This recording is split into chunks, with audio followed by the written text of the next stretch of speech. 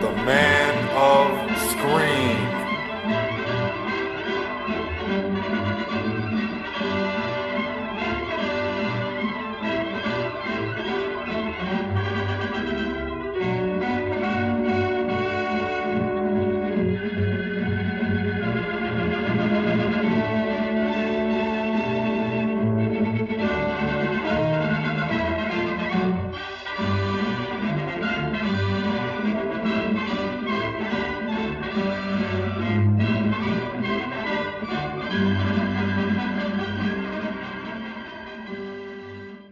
Hey everybody, welcome to another episode of Man of Screen Podcast. My name is Mike Zumo, and in this episode we're going to look at the first 4 famous studios produced short films. Well, basically what happened was, by the end of 1941, the Fleischer brothers, Max and Dave, were unable to work with each other anymore, and eventually Paramount Pictures had ousted them and took over their facility. At that point, it was renamed Famous Studios, and Seymour Neidl, Isidore Sparber, Sam Buchwald, and Dan Gordon were put in charge of the production. At this point, the tone of the series was changed. The Fleischer episodes were very heavy in the science fiction, as evidenced by episodes such as The Mad Scientist, the Magnetic Telescope, The Mechanical Monsters. At this point, Famous Studios moved over to more of a World War II propaganda theme, as we're going to see in the episodes we cover over the next 2 weeks. And the opening sequence also changed. And I am going to play that now, and then I'm going to take a short break, play a promo, and then I'm going to come back with the first of the 4 shorts we're going to cover today, Japateurs. Faster than a streak of lightning, more powerful than the pounding surf, mightier than a roaring hurricane. This amazing stranger from the planet Krypton, the Man of Steel, Superman. Possessing remarkable physical strength, Superman fights a never-ending battle for truth and justice, disguised as a mild-mannered newspaper reporter, Clark Kent.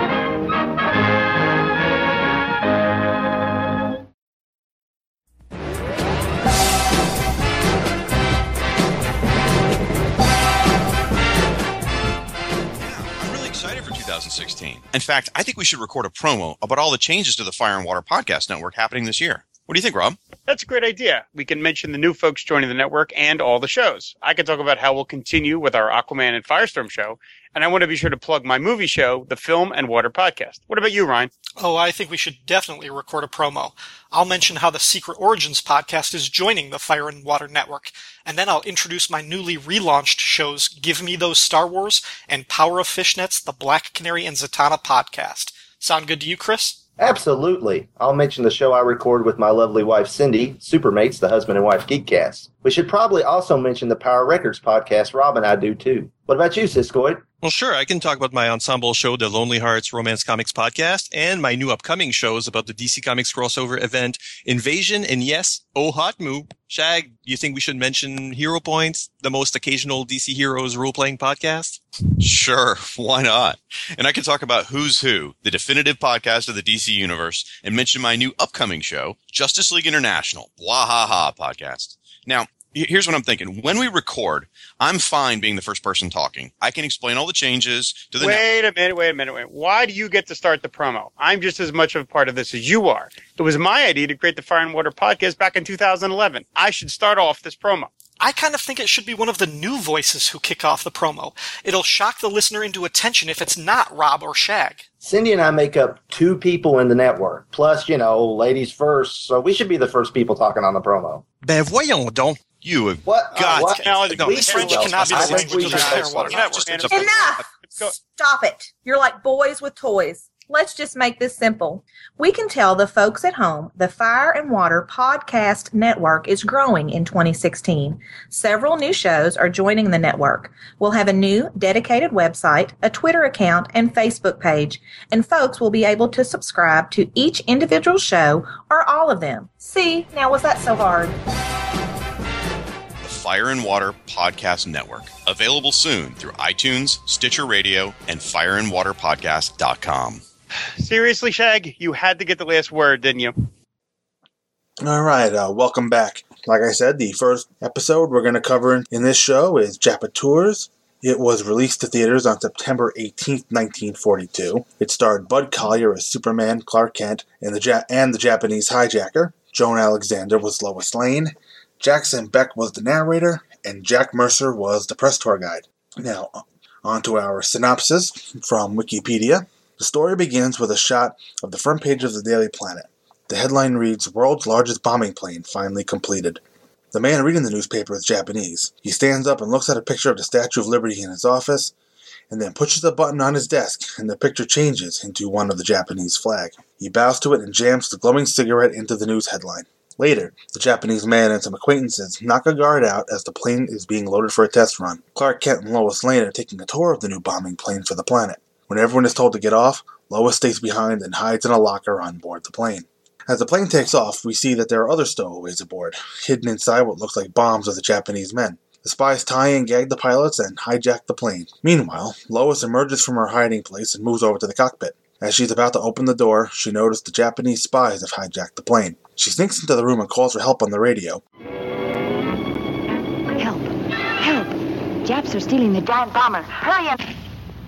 However, the spies seize her. In response to her calls for help, the fighter planes are sent to stop the hijackers. In response, the hijackers deploy a bomb, which stops the fighters from taking off. Clark Kent goes into an elevator and changes into Superman as it goes up to the roof. Superman enters the plane to stop the hijackers, but one of them has Lois tied up and is ready to drop her out of the plane through the bomb hatch. Superman jumps out of the plane and comes back in through the bomb hatch to save Lois as she's being dropped. He unties her and starts fighting the hijackers. One of them breaks the plane's controls, and the plane starts falling toward the city. Superman takes Lois out of the plane and places her on the ground, then flies back up and catches the plane, bringing it to a safe landing right in the middle of the street. Well, you're safe in this plane, Lois. I'd feel much safer if Superman were here.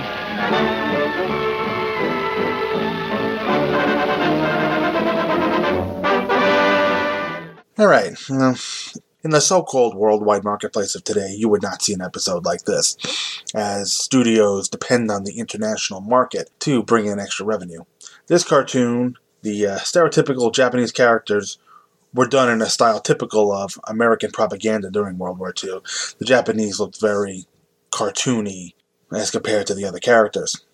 I did like the transition from when the Japanese spy burns the cigarette into the newspaper. We go in a burning motion. We go straight from the newspaper to the airplane hangar. That was fairly well done.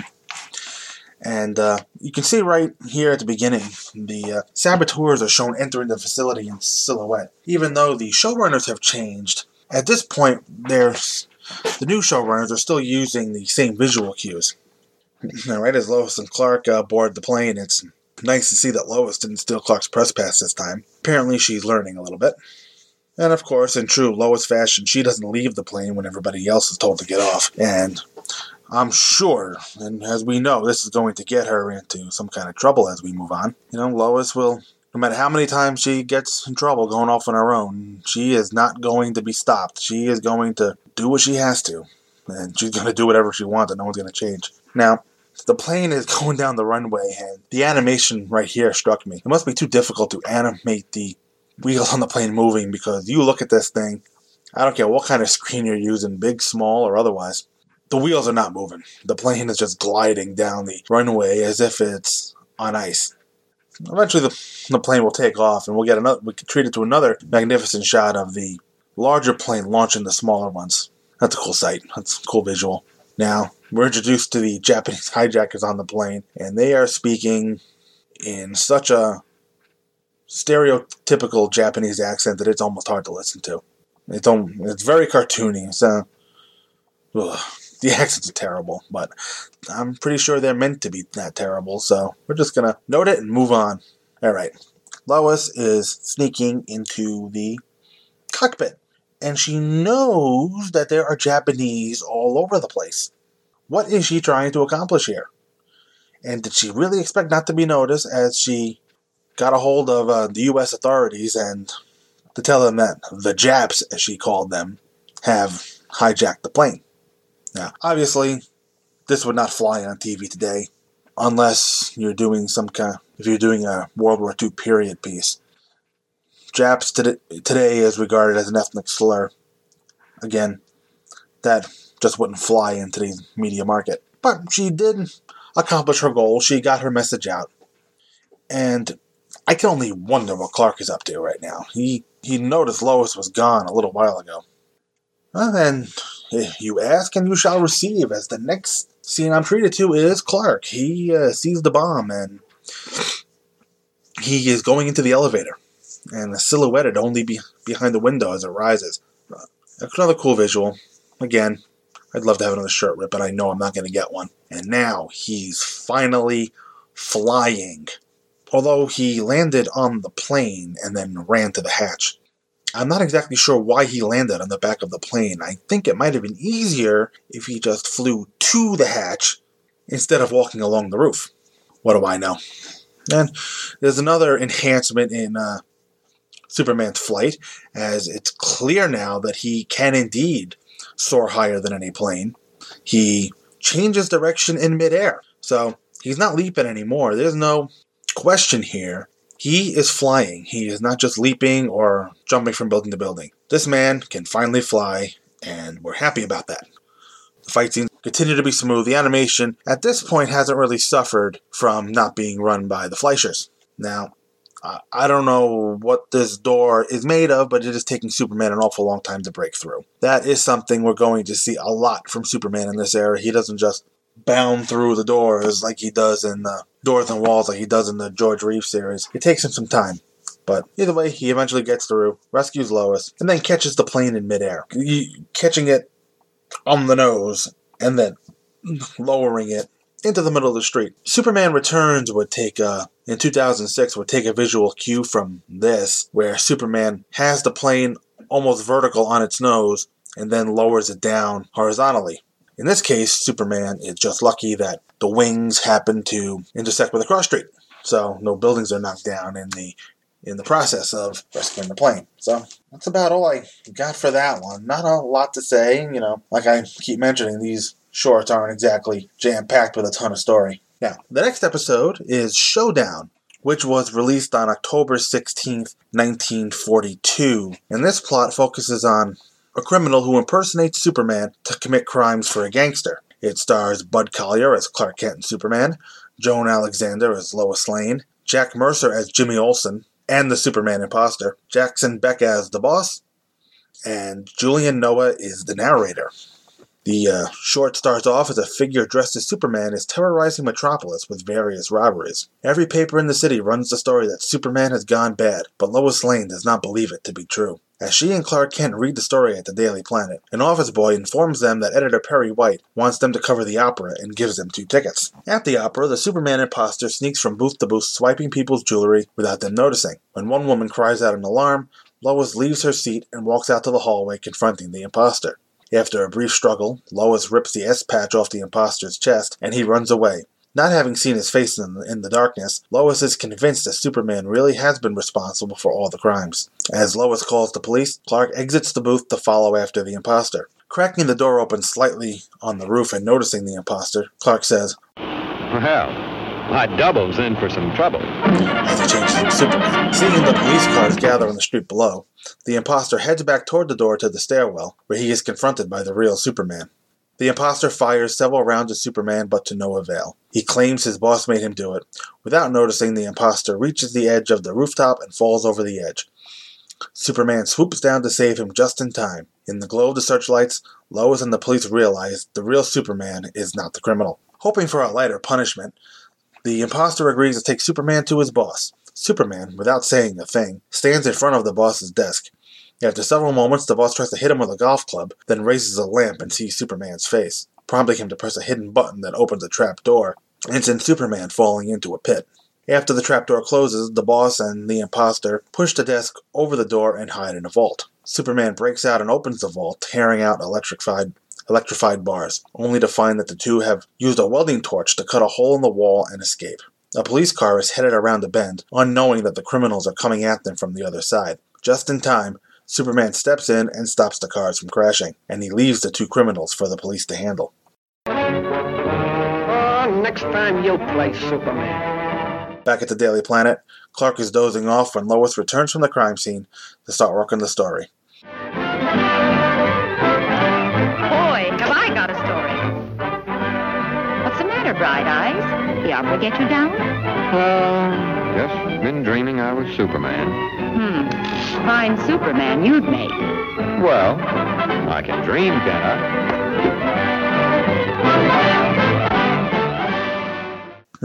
Now, I have a little more history with this episode than some of the others. I first saw this episode on one of those old VHS tapes. It was the TV's Best Adventures of Superman, Volume 4. It was packaged with 2 episodes of the Adventures of Superman series from the 50s, specifically the Face and the Voice and the Jimmy the Kid episodes, both of which centered around doubles for a main character. The Face and the Voice was most similar to this episode as a gangster impersonating Superman, while Jimmy the Kid revolved around somebody who looked exactly like Jimmy.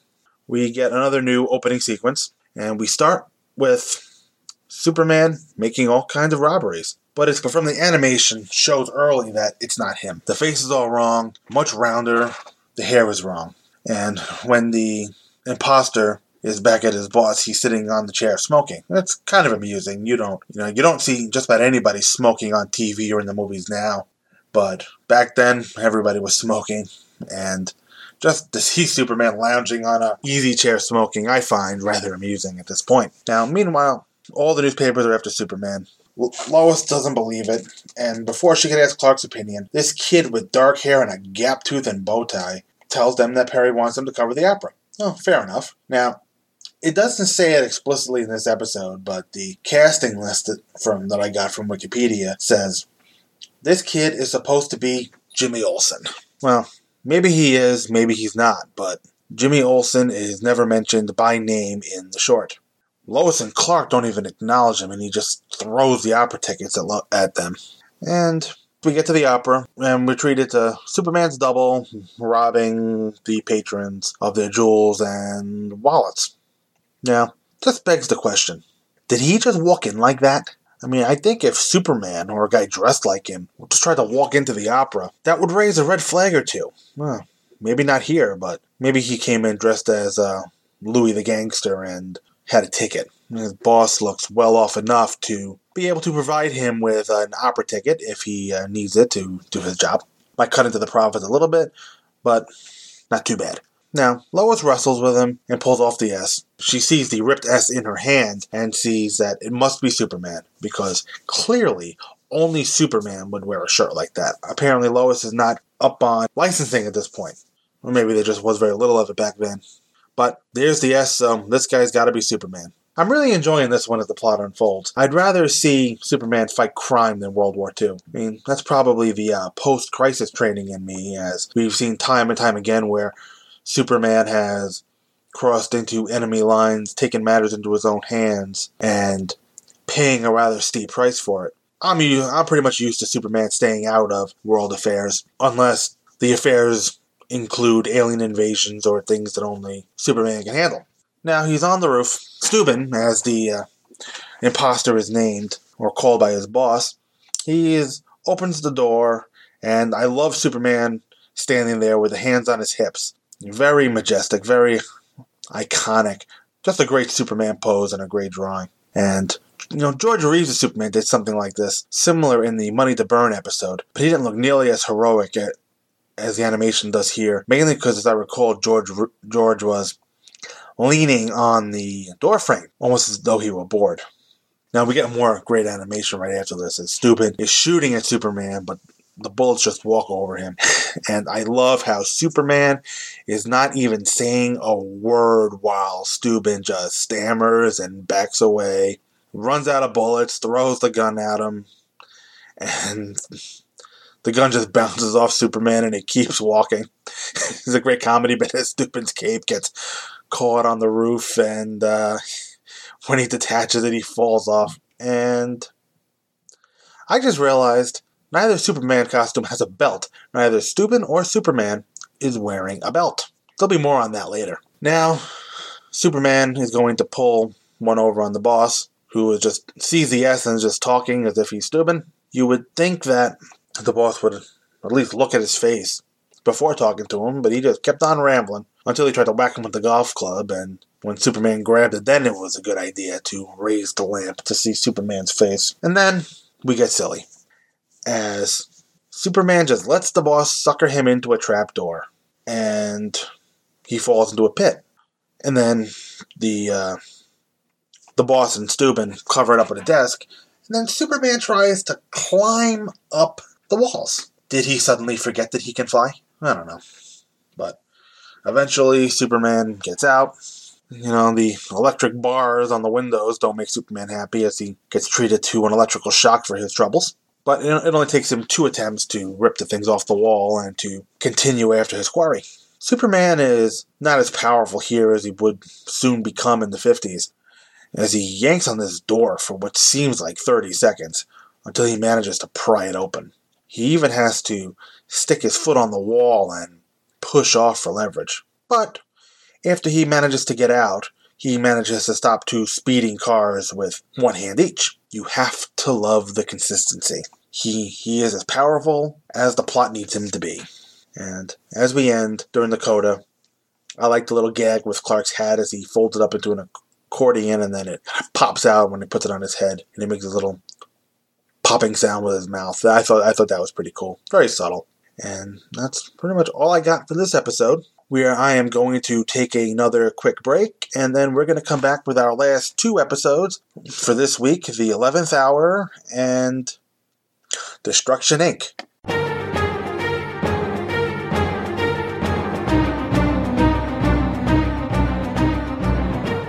Do you enjoy time travel in general and the Silver Age of comic books in particular? If so, join me each week on the Superman Fan Podcast.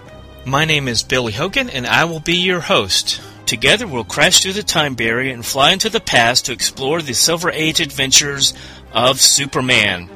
One week, we will take a look at the Superman family of titles, Superman's pal Jimmy Olsen, World's Finest Comics, and soon, Superman's girlfriend Lois Lane. The next week, we will feature the Man of Steel's titles, Superman and Action Comics, which will include the Supergirl stories during her run in the back of that title. You can join me each week on Wednesday or Thursday at the SupermanFanPodcast.blogspot.com, which is available on iTunes. And your emails are always welcome at supermanfanpodcast@gmail.com. And don't forget to wear your red indestructible cape.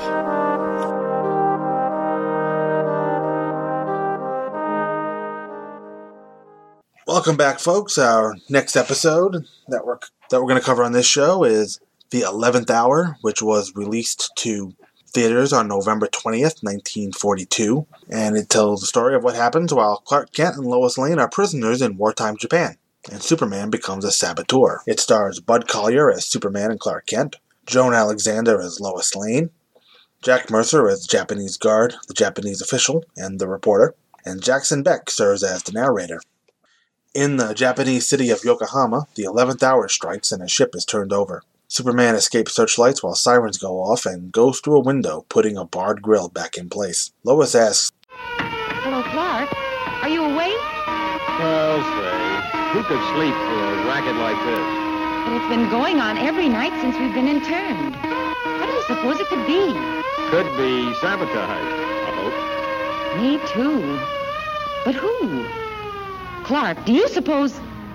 Yes, Lois? Oh... nothing. Just a silly hunch that maybe Superman might be over here. Quiet! Do not talk! Shanasta! A Japanese official says the sabotage must stop at once. As the 11th hour strikes, Clark looks at his watch and leaves the window, returning as Superman. He leaves the room by removing the grill and drags a ship over the sea. Sabotage happens every night at the 11th hour, and the official again says the sabotage must stop. Lois sees Superman as he leaps between buildings. She says outside Clark's room that it is Superman. She just saw him and the Japanese have a swell chance of catching him. However, a guard covers her mouth from behind and drags her out. Notices are put up, saying, "Warning, Superman. One more act of sabotage and the American Girl reporter will be executed at once. Superman sends another ship into the sea, but is buried under steel girders. Lois is taken out for execution with her hands tied. As Superman digs himself out, she walks against the wall and is blindfolded. Superman sees the notice and is fired upon, but leaves anyway. He shields Lois just as the bullets are fired, and leaps away with her. On a ship landing in America, Lois is interviewed. Miss Lane? This way, please. How does it feel to be home? Smile, please. How about Clark Kent? Did he get away? No, he's still over there. But don't worry, Superman promised to look after him.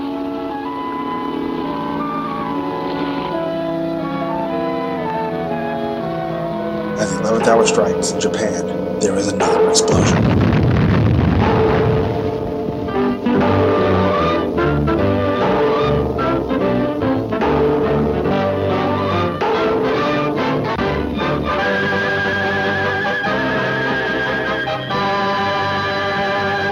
Alright, so we've got more World War II as we start in Japan. And obviously these shorts were produced shortly after the attack on Pearl Harbor on December 7th, 1941, as most of the World War II shorts are focused on Japan and not the action going on in Europe. Alright, I'm looking at Superman, and there he is again with no belt. I'm keeping track of this at this point. I don't know how expensive it is to animate a belt, but Famous is not doing it. Now, Lois and Clark are entering Japan. They're hoping that Superman is there to cause trouble for the Japanese. You would not see this today. In today's comics, at least the DC ones that I've read, the superheroes stay out of world affairs. The most recent time I saw Superman involve himself in the political affairs of another country was in the Earth 1 Volume 2, written by J. Michael Straczynski, and you saw the negative consequences that it had on Superman in the third issue of that series. So, anytime Superman involves himself in a conflict in another country, bad things happen. So, you don't see those kinds of stories today. But back at this time in 1942, everybody was feeling a lot of the entertainment was used to drum up support for the war overseas and to instill a sense of patriotism in the people viewing. So, apparently, Lois and Clark are interned in Japan. Is there no story about how they got there? You know, I didn't need much. I mean, maybe a line saying they were captured in Japan while acting as foreign correspondents. I don't need everything explained, but Lois and Clark being detained by a foreign government is no small plot detail. You know, we just are asked to accept the fact that they've been interned in Japan, and off we go. Now, Superman is wreaking havoc on Japan this whole episode. And he destroys a ship, and I'm wondering if anybody was on that ship that Superman just destroyed. You know, Man of Steel detractors complain about a snapped neck in an attempt to save a family, or the collateral damage in the buildings between the fight between Zod and Superman, but is anybody complaining here about how many lives were snuffed out when Superman sunk this ship? Probably not, because they were Japanese lives, and, well, during World War II, nobody cared about that. Well, so anyway, Lois is enjoying watching Superman wreak havoc for the foreign government, and the Japanese are threatening to kill Lois if Superman doesn't stop. This is clearly meant to show that the Japanese are evil, and no better than the common criminals that Superman is facing down during the crime-related stories. You know, we are not looking for tolerance here. We are drumming up anti-Japanese sentiments with this storyline, clearly. So, on the other side, we've seen more Superman on this show than any other, as most of the others have been very formulaic, with Superman only appearing at the climax of the episode. Now, right here, Lois is about to be shot for Superman's crimes, and, of course, Superman did not heed the warnings of the Japanese to cease and desist his hostilities, and they are true to their word, and they are going to execute Lois. Now, just as she's about to be shot, Superman notices and shows up, jumps in front of her, and it swiftly took care of the Japanese. One beautiful shot of Superman breaking a rifle over his knee and just kind of shatters like a tree branch. You know, it makes me wonder what they think these things are made of. Now, at the end, Lois is being interviewed as apparently she was the only one rescued. I'm not sure why Clark wasn't on the boat, because Superman clearly could have gotten him out too, but everyone is okay with Clark just being looked after. I don't know. The whole logic seemed a little flimsy there. if you're going to save one, you may as well save both. But I guess Clark needs to stay in Japan so Superman can keep doing this thing every night. Apparently, flying to Japan every night is a little bit too much of a commute for him. So, I don't know.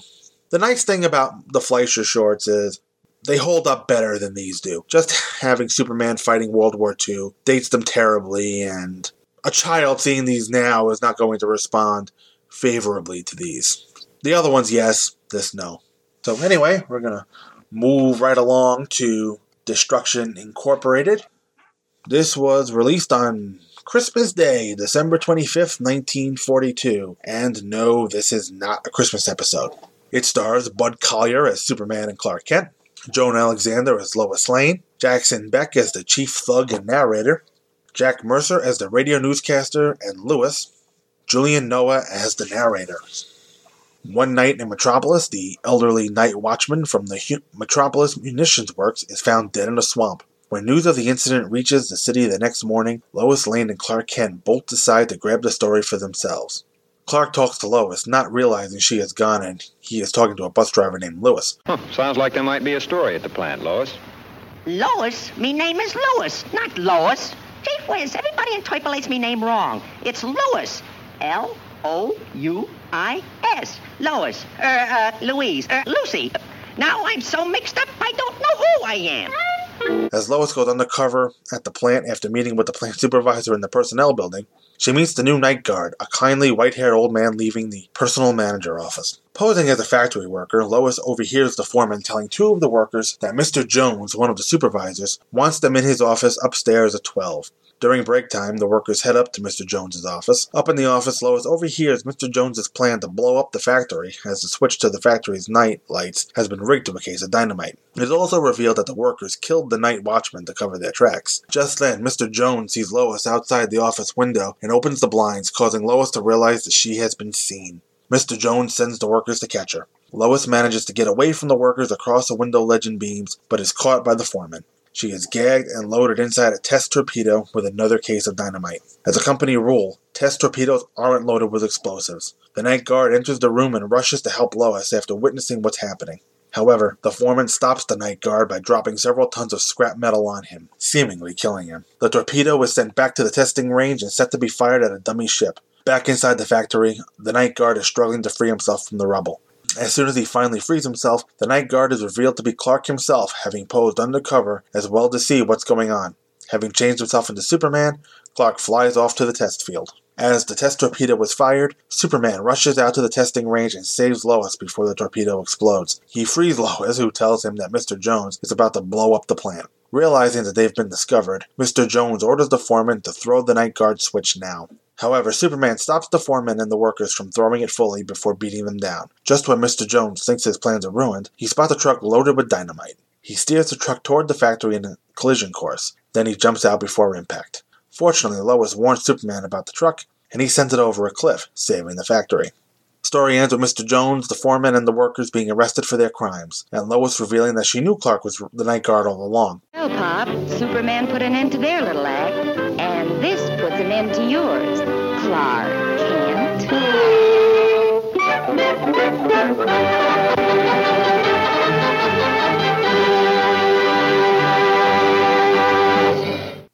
Alright, now this story was by Jay Morton. Now we start off with this first shot of the swamp, and I will say the hand just sinking under the water was very creepy, very ominous, and almost the way a horror picture would start.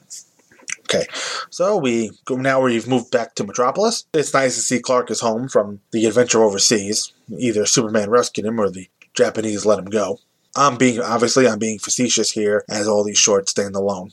Well, anyway, we see this guy that Clark confused by calling him Lois. He reminds me of Jimmy from Showdown, at least the character that is identified as Jimmy. But he says his name is Lewis, and by the end of the exchange, he has no idea who he is because the man is so put out by Clark not knowing his name that he just freaks out. I guess that was supposed to be funny. Alright, I didn't find this so, but we're just going to move on from that. Lois sneaks into the munitions plant, and this is Lois Lane done right. She is sneaking in to find her story. She's still breaking and entering, but she's showing initiative and not taking down Clark to lift herself up. she's doing it all on her own, and that's the Lois Lane that we want to see. And now she's listening at the door, and she's caught. She got a little too close to the light. That happens, but it happened in the line of duty. Now, Lois is running away. She climbs up to a ledge, showing that she can't take care of herself, even if she does get in over her head sometimes. What's really impressive is that she can bounce on the rafters and swing from a cable, all while wearing high heels. I, myself, probably couldn't do that in sneakers. But it's all for naught, as Lois ends up loaded into a missile, as she is eventually caught by the criminals. Here comes the new Watchman. He looks like Commissioner Gordon, gray mustache and all. And apparently, after he comes out, the Watchman is revealed to be Superman. I'm not sure why he felt the need to go undercover, and couldn't he have saved Lois already? She didn't even need to be loaded into the missile. He could have dealt with everything at the plant. But, as they say, if he did that, we wouldn't have the rest of the story. And then we would be deprived of all this additional action of Superman punching at the bad guys. And I am continuing to assume that the new animators did not like drawing belts, because Superman still does not have one. And, and the story ends. The plant is destroyed, and Superman saves the munitions plant from the Criminals Act, and Clark goes back into his Watchman costume because we need it for the ending. But, it's ironic. Lois claimed she knew that Clark was the Watchman when he looked completely different with his white hair and his Jim Gordon mustache. But yet she can't tell Superman is hiding behind the glasses. There is nothing different in this animation between Clark Kent and Superman. The only difference on his face is a pair of glasses. Clark even has Superman's spit curl. So there is no reason why this version of Lois can't identify Superman as Clark Kent. But she can't identify Superman as Clark Kent because the showrunners don't want her to. So that's that. And alright, next time we're going to take a look at the last 4 of the animated shorts put out by Famous Studios. We're going to look at The Mummy Strikes, Jungle Drums, The Underground World, and Secret Agent. And I just want to let everybody know I'm looking forward to getting some feedback from you, the listener. So send me an email at manofscreen@gmail.com. You can also find me on Facebook just by searching Man of Screen Podcast. I'd love to hear from you, and I'll be happy to read your emails on the show. And that's it for this episode. Until next time, I will be around. The Man of Screen Podcast is produced by Mike Zummo, and all opinions on the show are those of Mike Zummo and no one else. All music and sound clips used in the making of this show are for review purposes only, and no copyright infringement is intended. All trademarks are copyright their original copyright holders. The Man of Screen Podcast is a member of the Superman Podcast Network and can be found at www.supermanpodcastnetwork.com. The homepage for the show is manofscreen.podomatic.com, and you can email the show at manofscreen@gmail.com. Thanks for listening.